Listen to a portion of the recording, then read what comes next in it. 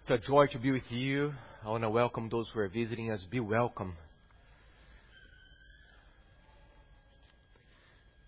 It's so wonderful to hear your voices singing. And especially one of my favorite hymns, There Is a Fount. I love that hymn. You better play at my funeral. I love that hymn. It's so good. Would you please open your Bibles to Philippians chapter 1. And please don't fear. We are not going to start the exposition all over again.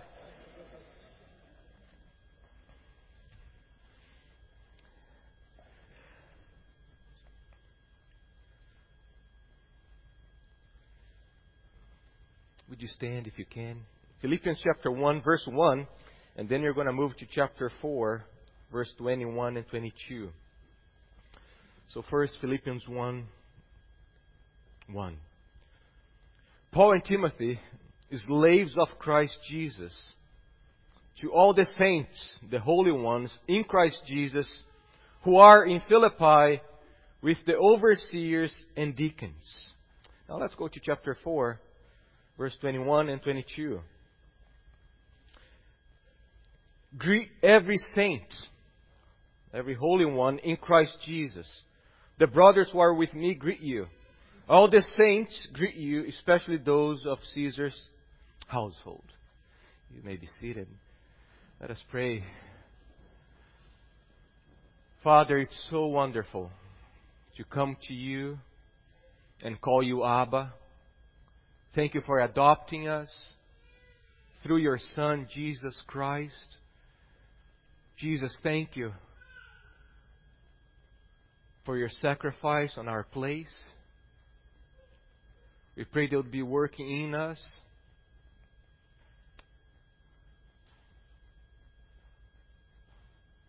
This whole service is supernatural. We need you to empower us, to enable us. Otherwise, it's all carnal, fleshly. So I pray that your Holy Spirit be immersing this whole service in Christ Jesus. May our giving, our praying, our fellowship, the preaching, the listening, be pleasing in your sight.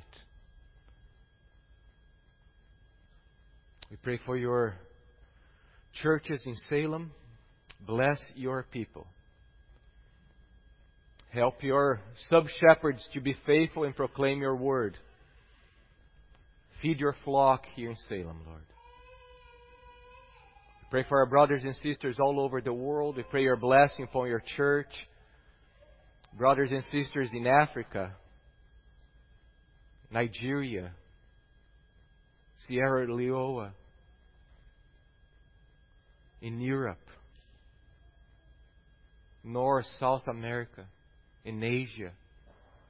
Let your kingdom come through suffering, through persecution. Cause your church to grow in holiness and your name be glorified. Thank you for this body. Thank you for all these brothers and sisters here. It's a privilege to serve with each one of them. Thank you for saving us and uniting our hearts together. We pray all this in Jesus' name. Amen. Amen. As I said last Lord's Day, we finished our series of exposition in Philippians, verse by verse, chapter by chapter. And what I want to do is just step back now and just pull some of the main themes, the main themes of Philippians and apply to our church.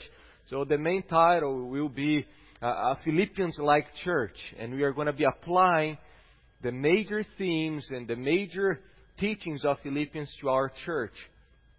Remember that the letters were written to local churches. So Philippians is a letter written to a local church. And the Lord wants us to imitate and follow after what He's teaching in that letter. Amen? And to start, I think it's important for us to look at two major subjects as it comes to a biblically structured church. And that's the subject of church leadership and church membership. Church leadership, church membership.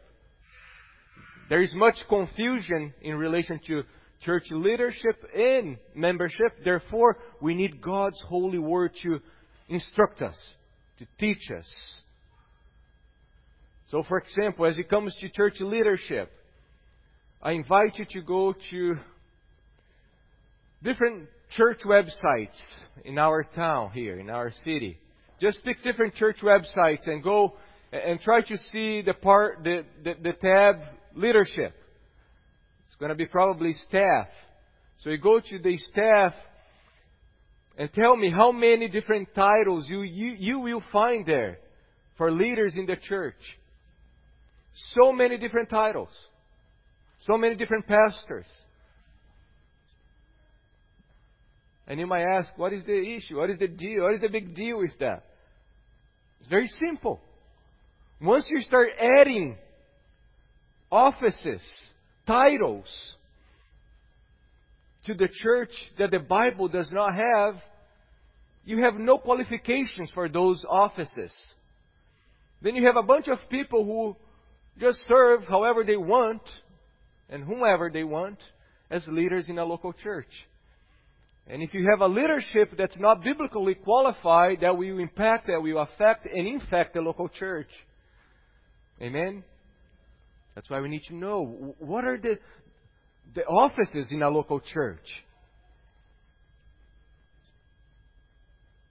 You have pastor of music, youth pastor, children's pastor, all sorts of staff.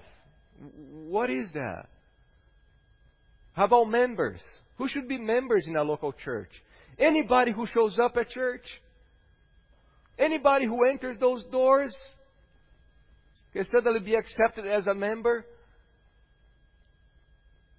So Philippians will help us together with the rest of the Bible. So, the outline is very simple. We're going to be looking at a biblically structured church. First, the leadership, and then in relation to members. And chapter 1, verse 1 of Philippians will help us. You see that Paul is addressing the church, but he has two very unique and specific group of people here. First, he addressed the whole congregation, all the saints, and then he targets two groups. You see the overseers, episkopoi, the bishops, and the deacons. And those are the two offices in a local church. According to the New Testament, once the apostles died, the prophets as the foundation of the church, and they pass away, you have two main offices with biblical qualifications, and that's the office of elders, or bishops, or pastors, and deacons. That's it. So you can turn to 1 Timothy chapter 1. In 1 Timothy chapter 3, chapter 3, Paul, in verse 14 and 15, he gives us one of the reasons why he's writing this letter to Timothy. And look how he says, chapter 3, verse 14 and 15. Paul says, I hope to come to you soon, but I'm writing these things. I'm writing this letter, instructing you about the local church, so that if I delay, you may know how one must behave in the household of God, which is the church of the living God, a pillar and buttress of the truth. So you see that the local church is the household of God. And in a household, you must have structure, otherwise you have chaos.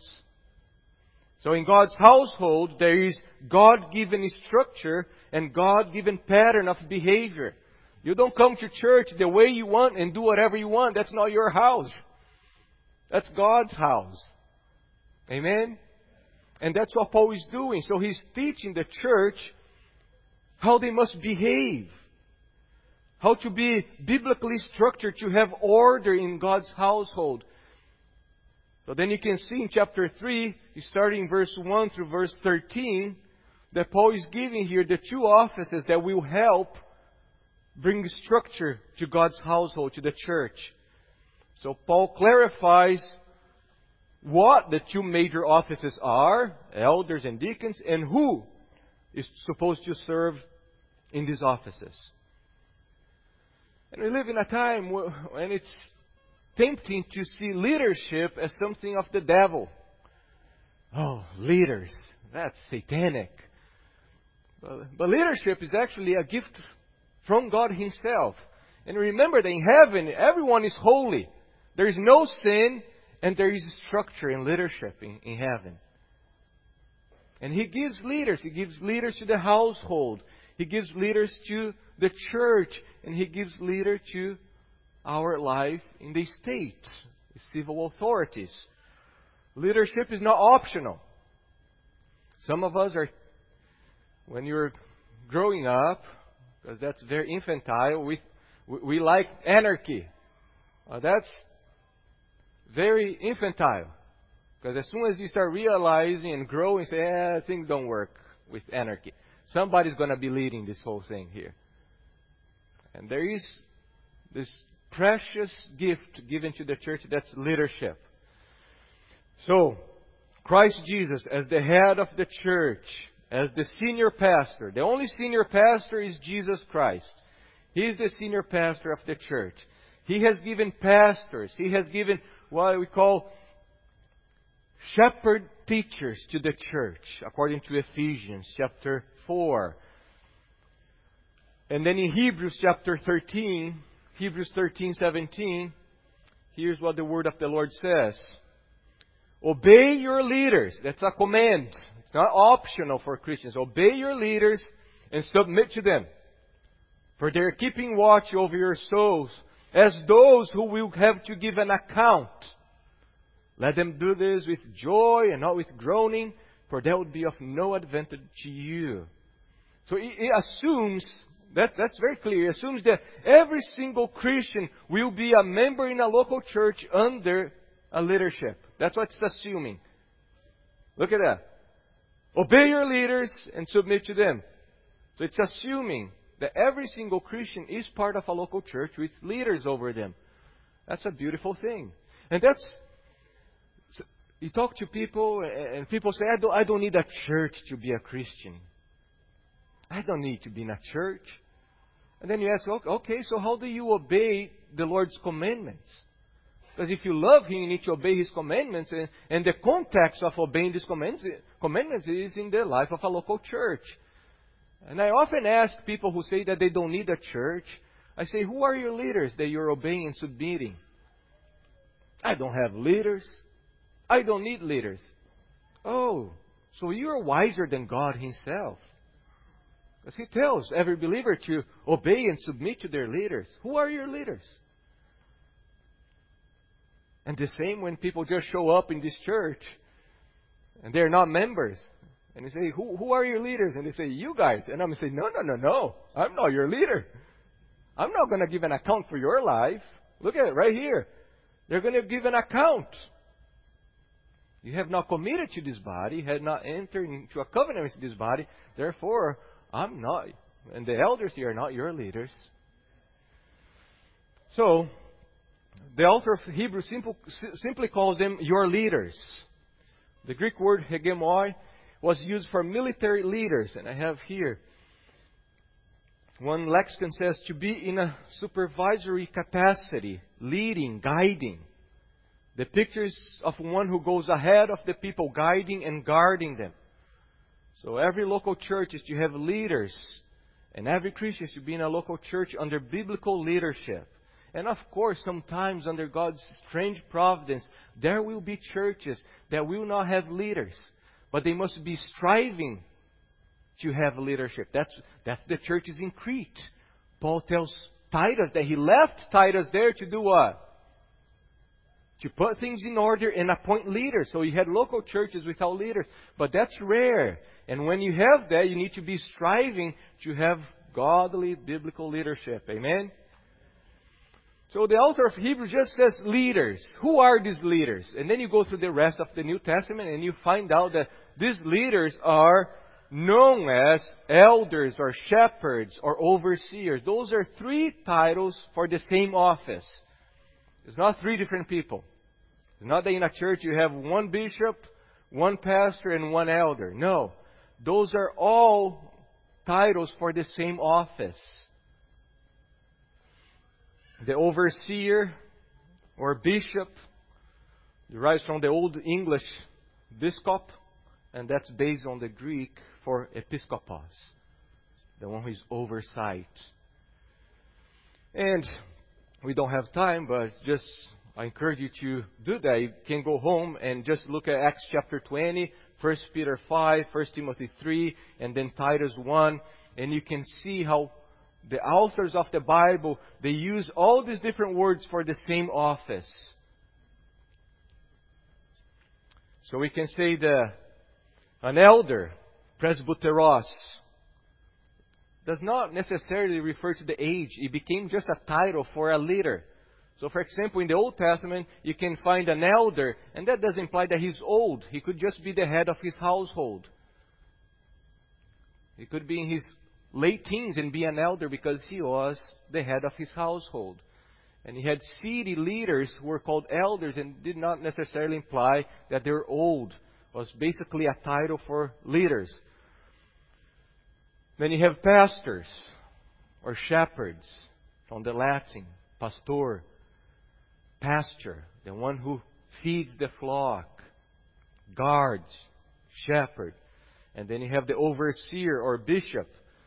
He's exercising oversight over the church. So those are three titles for the same office, the elders or pastors or bishops in the church. So if we don't have, I hope in the near future, teach once again. We have taught before about leadership. I just think it's important we have new members coming, people aspiring membership, so you can know how we are structured in this church as it comes to leadership, because many of you come from different churches with different types of leadership. So we believe that you have elders or pastors or overseers, and they are one group. And as we study the scriptures, here's a summary, a very brief summary. The elders or pastors or overseers, they form an official, recognized leadership group in the church. So even the Apostle Paul submits to the elders in the church of Antioch. He submits to the elders because the elders were leaders in the church there.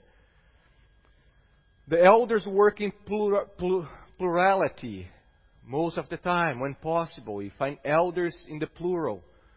Of course, under God's providence, you might not have any elders, or you might have one elder, but you must be always striving to have a plurality of elders in the church. The elders are men, male. As you read the New Testament teaching, you never find a female elder.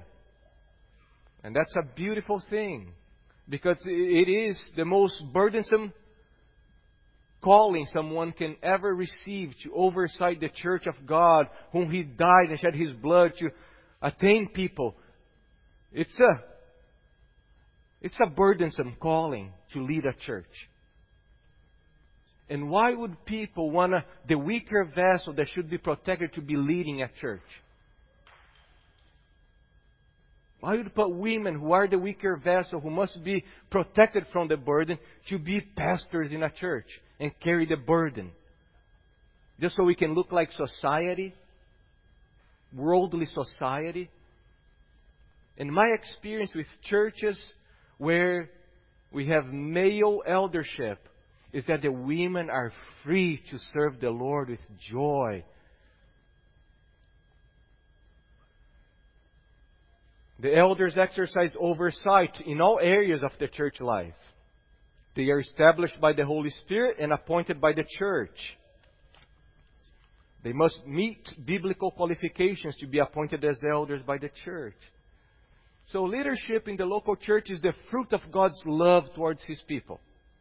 Jesus loves His church so much that He gives a specific man for a specific task of protecting and providing for the church instruction.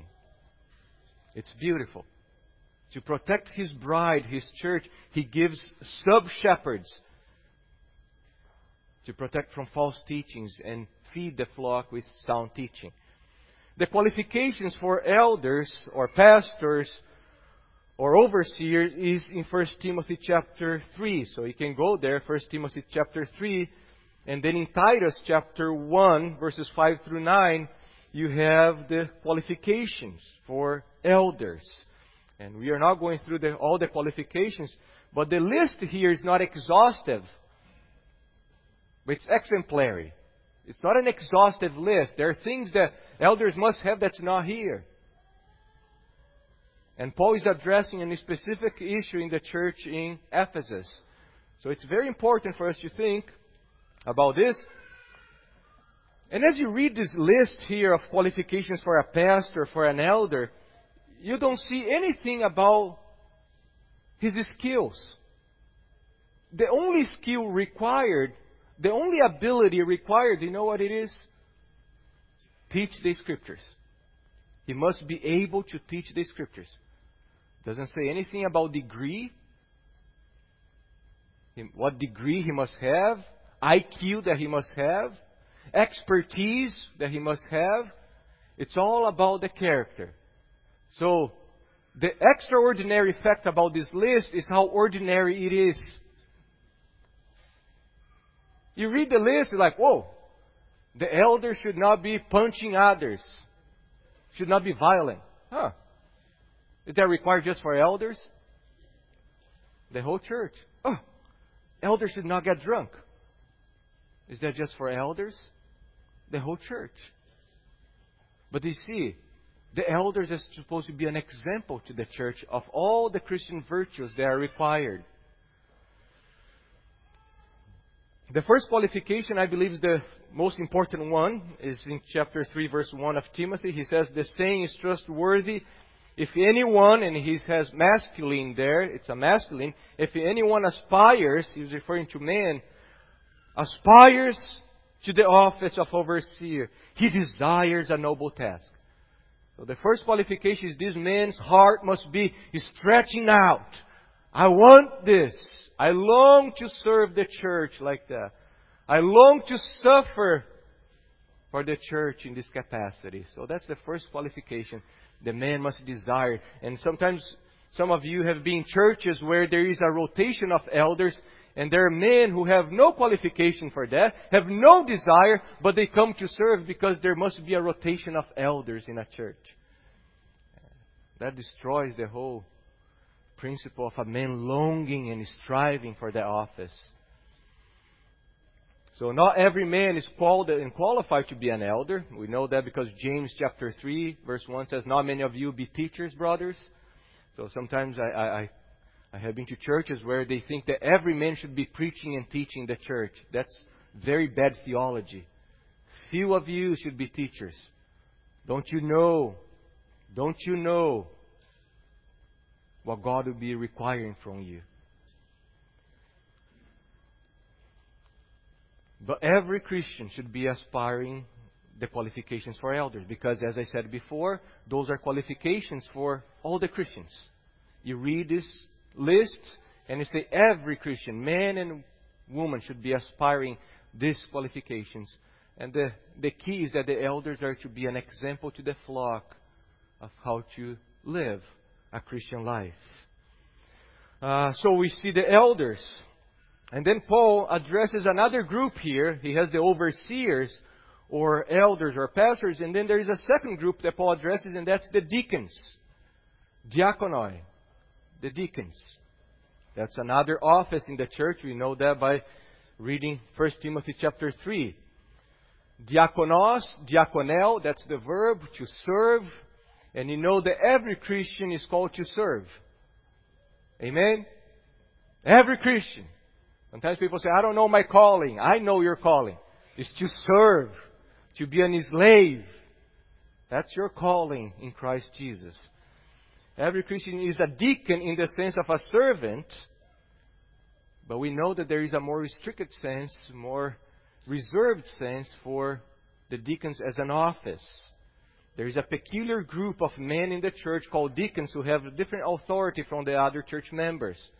And they work together with the elders. While every Christian is called to serve and be a servant, not every Christian is called and qualified for serving as a deacon. That sadly, so many churches have no longer offices of deacons. Doesn't look good. Deacons. So many churches you go and you visit. I did that. I was visiting the websites and checking, and you don't find the deacons in the church. Because it's not a cool title. Deacons. And it's a beautiful office in the church. And then we see the qualifications, high qualifications. Not everyone is supposed to be serving as a deacon. In verses 8 through 13 of 1 Timothy chapter 3. What is fascinating about the office of deacon and the office of elder is that the New Testament does not tell us the origin or how the office came into being. They just assume that there is in the church. There must be deacons, there must be elders, and they don't tell us exactly how it came up. The elders we can trace back to the Old Covenant, how you had elders, leaders under God's covenant people. But deacons, it's harder. I believe that the inception of deaconship is in Acts chapter 6. Some people disagree, and that's fine, but I believe that the inception, I'm not saying that everything is there, but I think the inception is in Acts chapter 6. And in Acts chapter 6, verses 1 through 7, there is a problem. And what is the problem? Let's go, my scholars. What is the problem in Acts chapter 6? Widows. You have the Greek and you have the Hebrew widows, and what they're doing? Arguing because of the distribution of bread. And that complaint is coming to the apostles. And then the apostles say, hey, we should not be dealing with that. Our calling is to do what? Pray, study the Scriptures, and preach. So what do the apostles do? They tell the other Christians, the other holy ones, choose 6 men from among you who are filled with wisdom and the Holy Spirit. That's fascinating. If there was one place that you could see the calling of women as deacons, would be right here. You're dealing with widows. Why are you going to get men to deal with widows?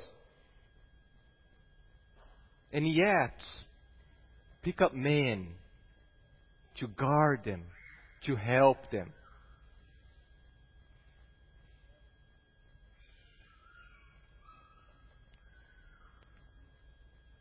The solution, they find the 6 men full of wisdom, the Holy Spirit, and they appoint them to serve, diaconel, to serve with the physical, the material needs of the church in Jerusalem. So, from Acts chapter 6, we see that a new group of men started to be established in the life of the church in order to free the apostles to supervise the church spiritually. So I think as the years pass and the church started taking more structure, those men that we first hear in Acts chapter 6 becomes a pattern for the church later to appoint, hey, as the church is developing, we have the elders who will be supervising spiritually the church, and then they need the deacons to serve alongside the elders, especially with the physical needs of the church. That's all we have here. Deacons serve as the feet, the hands, and the eyes of the elders in relation to the practical aspects of the local church as it comes to material, physical sphere. Amen? And they are. The deacons in this church are our strong hands, our strong feet. Yes, praise the Lord. They go, they give, they see, they think about practical things that will help keep the elders serving with their different calling in the local church. Amen? So those are the 2 offices. And you see right here in the letter to the Philippians, the offices of overseer or elders or pastors and deacons. And every church should be striving to have these 2 offices. We should not be adding. or removing these offices. But trust God's wisdom that those are the two most beautiful and profitable offices to the local church. Amen? So in our local church, we have elders, we have deacons. But it's important for us to think how we see authority in the local church. We believe in this church that the authority given to the local church was given to the whole congregation, not just to elders. Or in some churches, you have all the authority given to the board of deacons. They decide everything in the local church. Or in other churches, you have the senior pastor who decides everything. We believe that, biblically speaking, Jesus gives the keys to whom? To the whole church. The whole church has authority. So we, in this church, we are an elder-led congregationalism. The elders help the congregation to exercise the authority that God has given us. That's why every time we have a major decision in this church, who is called? All the members. We have voting. We want to hear you. We have new members. We need to hear from you. Do you accept this person as a new member of this church?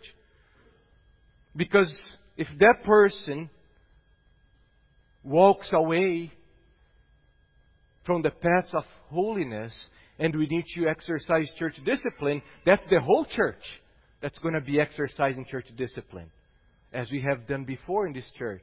Amen? So the elders, we help the church. We teach you. We help you to exercise the authority that God has given you to the whole congregation. Amen? We all have responsibilities. The elders lead, supervise, and shepherd the congregation in major decisions. Major financial decisions. Decisions about receiving new members. Decisions about baptizing people. About church discipline. It's always with the authority of the congregation. That's important. That's the biblical pattern. Jesus gives the keys to the church. You bring to the church. Paul's command is, let the church excommunicate that person.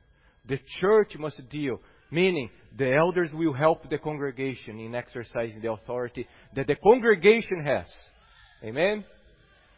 And there's much they could say about the congregation responsibilities. The congregation has responsibilities. The elders have their own responsibilities. But we don't have time to do that. But as we think about how the members of the church, they have authority in the local church, that leads to the next very important question. Who should be the members of a local church? If the members of a local church have the authority in a local church, who should be a member in a local church? Anyone who shows up? Anybody who shows up here says, hey, I want to be a member here. Oh, great, just join us. We need people anyways.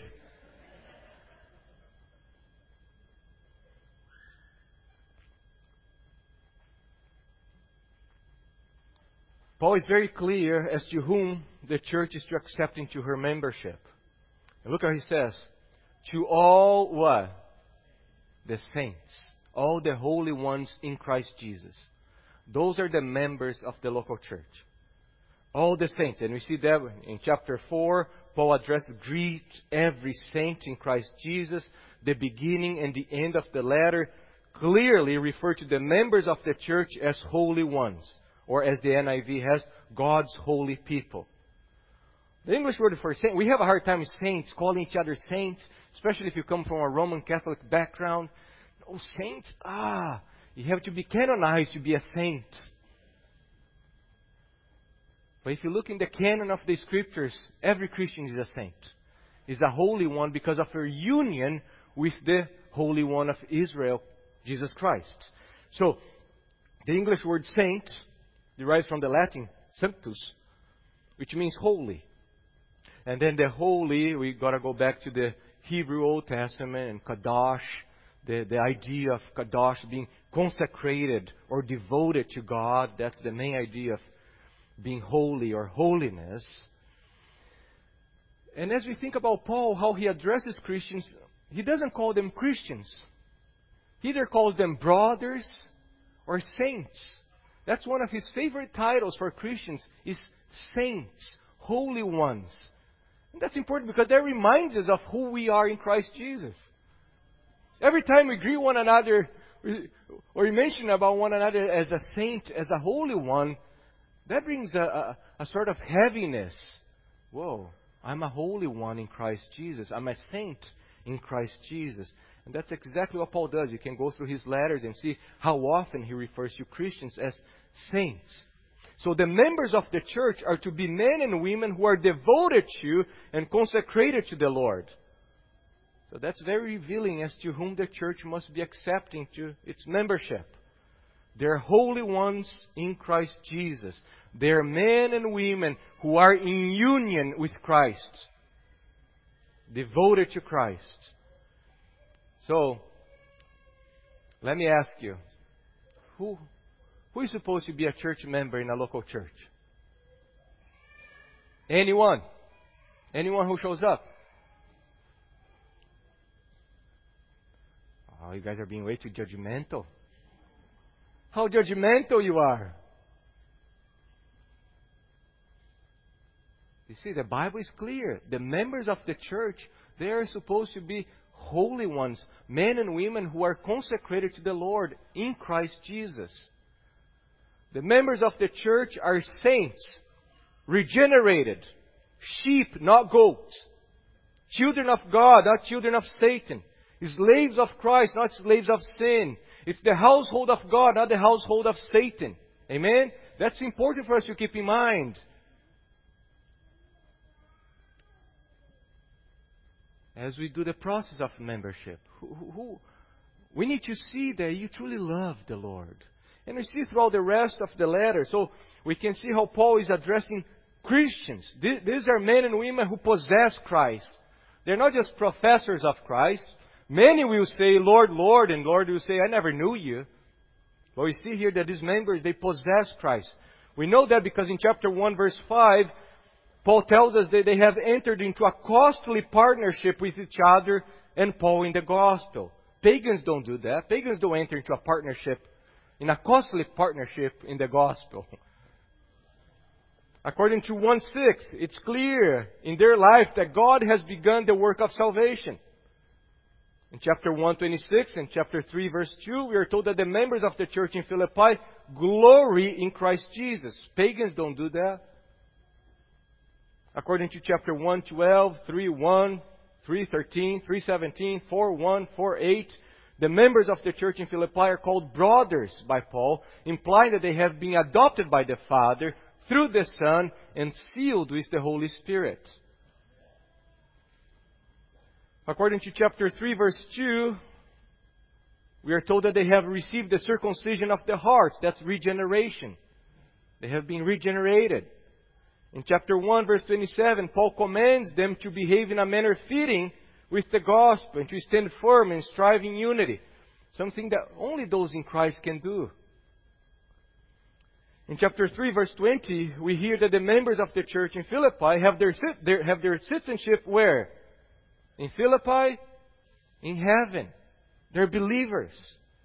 According to chapter 4, verse 2, the members they all have the same pattern of thinking, feeling, and acting, implying their union with Christ. So, that's very important, brothers and sisters. Members of a church must be believers, must be people who are in union with Christ. Now, let me just take some time to talk to you about our church, how we move on with the process of church membership. We take time at Gracious Cross. Unless you are coming from a church that we trust, a church that we know, and there is a transfer of membership, it's kind of a slower process. Why? Because we want to get to know you, and we want you to get to know this church. We want you to get to know you and make sure that you are what? A holy one in Christ Jesus. That's very important. The church is not to be the assembly of heathens, God haters, and unconverted but the assembly of those who were bought with the blood of Jesus Christ.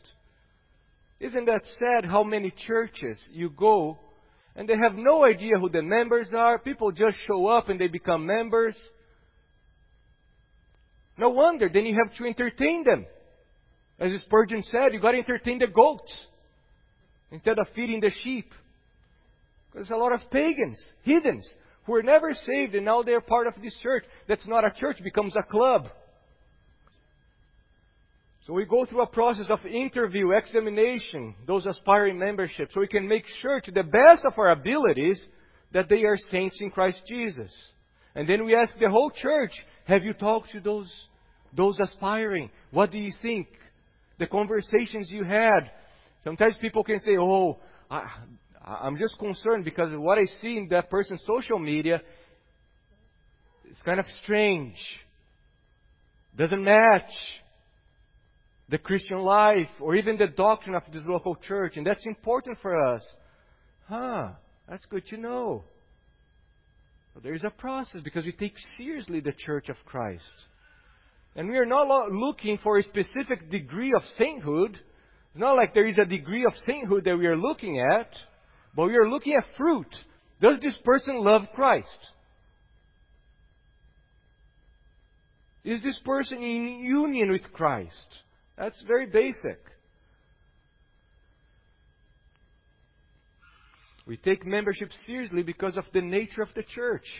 We strive to be a holy embassy of heaven with holy ambassadors of a holy king with a holy message about a holy God. Therefore, the ambassadors must be holy in Christ Jesus. It's also in light of the New Covenant teaching that we believe that our unbelieving children are not members of the church because they are not in union with Christ. So unbelieving children, they're not members of our church. We bring them, let the children come and hear the gospel. We pray for them. We cry out that God would save them. But we believe that according to the New Covenant, to be part of the New Covenant community, you must receive the work of regeneration. And that does not come by natural birth, but by spiritual birth. The same thing applies when people are asking to be baptized. I want to be baptized. Oh, great, let's just dunk you in the pool and get, praise the Lord. No, we want to make sure that people who are being baptized are actually in union with Christ. That's what baptism symbolizes. That you died with Christ, that you were raised with Christ. So, even young people, we are looking for fruits to the best of their abilities. That, hey, yes, from all we can see, this person has died with Jesus, has been raised to a new life, loves holiness. Amen? The Lord's Supper. Why do we fence the Lord's Supper? Just to be obnoxious and get people hating us. We have had many people leave in this church really angry and bitter because we gave some parameters for the Lord's Supper. But no, it's because we believe that that's communion. It's for people who are in union with Christ. Those who are in union with Christ have communion with His body. So we are not looking for spiritual mature members, and some of you know very well that. Some of you came here and you were in newborn diapers. And we took you as members. We are not looking for spiritual maturity. We are looking at a heart that loves Christ, that's in union with Christ, that loves the things of the Lord. Amen? And notice also that affects how we behave as a church. Paul says, to all the saints in Christ Jesus who are in Philippi. Saints is our identity. We are the holy ones. And who we are determines how we must behave. It's because we are holy ones in Christ that we must and we can walk in holiness. Amen? Paul says, but sexual, to the Ephesians, he says, but sexual immorality and all impurity or covetousness must not even be hinted, named among you, as is improper among saints, the holy ones. So there are certain things, there are certain sins, they must put to death immediately. Because that's just ridiculous. For you to be a saint and still be entertaining certain types of sin, like sexual immorality. Put to death. You're saints in Christ Jesus. Or Colossians 3:12. He talks about who we are.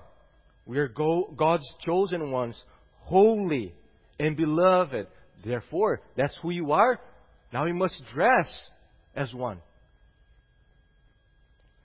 I suppose you apply to the law enforcement, you're accepted, you come, and now you're a police officer. If you come with your tank top, shorts, and flip-flops, what are they going to say? I know, you don't dress like that here. You're an officer, you dress like an officer. You're a judge, you dress like a judge. You are chosen one, holy and beloved in God, you must dress yourself. And then he goes on to give the garments that we are supposed to be wearing. Patience, kindness, love. Amen? So who we are as members will determine how we're going to behave. That's why if you start bringing people to the church who are not holy ones in Christ, how is going to be the behavior of the church? Worldly, just like the world. And notice also that he says to all the saints in Christ Jesus in Philippi or at Philippi. And that's important. Because each local church is supposed to be an embassy of the Holy of Holies in a very dark place around the world. So you think about the local church in Philippi. Do you think Philippi was a wonderful place where you could just walk and see people singing praises to the Lord and preaching all over the city? No. It was a dark place. A perverted generation. The same with Salem. The Lord places this church and other local churches here to be embassies of the Holy of Holies.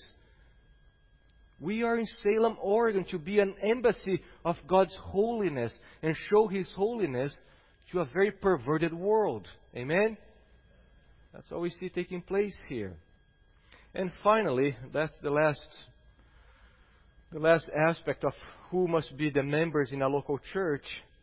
Paul says that the saints must be where? In Christ Jesus. That's who we are looking for. That's what we must be looking for. People who are united to Christ. People who are in Christ Jesus. According to Paul, there are only two races. That's Paul's theology. Two races. You have the human race in Adam and have human race in Jesus Christ. That's it. Those are the two races that Paul places before our eyes. And I like what Thomas Reiner writes. He says, when human beings reflect on their lives, the fundamental issue, according to Paul, is not their social status, but whether they are in Adam or in Christ. For Paul, these two persons are the key individuals in human history. If people are in Adam, they're under the reign of sin and death. If they are in Christ, they have been freed from these tyrannical powers. The old person, the old man, has been crucified with Christ. Romans 6:6. So they see the question. Sometimes people are aspiring membership. The question is so reformed? No, is so in Christ. Because if he's in Christ, he's going to strive to keep the harmony of a body of believers. He loves Christ more than his own selfish desires. So that's the key. And if you are in Christ, you are a new man. You are beloved of God, chosen, a royal priesthood. As Paul says, therefore there is no condemnation. To whom? Those in Christ. In Christ. In Christ. And that's something we see throughout Philippians. So please, quickly, chapter 1, verse 1 of Philippians. Paul and Timothy, slaves of Christ Jesus, to all the saints, where? in Christ Jesus. And then verse 13 and 14. So that it has become known throughout the whole imperial guard and to all the rest that my imprisonment, my chains, is for Christ. And most of the brothers having become confident, where? In the Lord. And then verse 26. So that in me you may have ample cause to glory in Christ Jesus. Chapter 2, verse 1. So if there is any encouragement in Christ.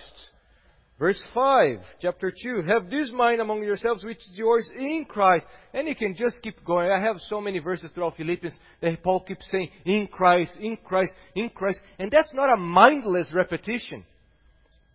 No, it's a very mindful understanding that a Christian is one who not simply professes Christ, but who possesses Christ. And Christ possesses him. He is in Christ, and Christ is in him. He lives, he moves, he has his being, and he breathes in whom? In Christ. That's what a Christian is. So, we can see, I hope, clearly, how the leadership of the church is to be established, who are the leaders, and who the members of a local church are supposed to be. Amen? And that's beautiful, because as we think about being in union with Christ, it's because of our union with Christ that He makes us holy ones. We can only be holy ones not because of doing, but because of our union with the Holy One. And that union with Christ makes us holy ones. Remember, the major question in the Old Testament is, who shall ascend the hill of the Lord? Who shall ascend the mountain of the Lord? Why? Because Eden was in a mountain, then they were expelled because of sin. And then from there, who can come into God's presence? Who can come into God's presence? Those who have clean hands. No man but Christ Jesus Himself. Therefore, those who are in Christ now can come into God's holy presence. Remember the priests.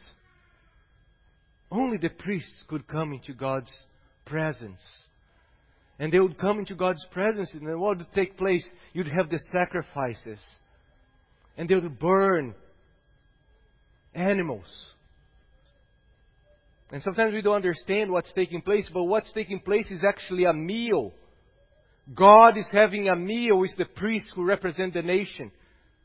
They're eating together. They're having a covenant. They're having a celebration. That's what friends do in ancient Near East. They have meals together. And now because of our union with Christ, we can come into God's presence. And we can, as the priests in the Old Testament, we can sit with God because of the sacrifice of Christ and eat with Him. Partake of His fellowship. And that's what the Lord's Supper is. It's this beautiful time of celebration that we proclaim our union with Christ. We are made holy in Christ Jesus. We who were unclean, profane, now we have been made holy, and we can come into God's presence and not be banished, but actually sit at His table and have fellowship with Him. Amen? Let's pray. Father, we thank You. We thank You so much for Your Word. Is indeed a sword, a double-edged sword that kills us and then has the power to make us alive again. Thank You for the work of salvation. Thank You for transferring us from the kingdom of darkness into the kingdom of light, making us holy ones in Christ Jesus. What a privilege! What a status! We who were unclean and profane, now we are called holy ones, consecrated, devoted to God Himself. Lord, as we prepare our hearts to partake of the Lord's Supper, I pray that You draw us to the cross. Humble ourselves. Humble our hearts. Help us to behold the beauty and the power of the gospel. Thank you for the privilege of celebrating the death of our Lord, whose blood has washed all our sins away.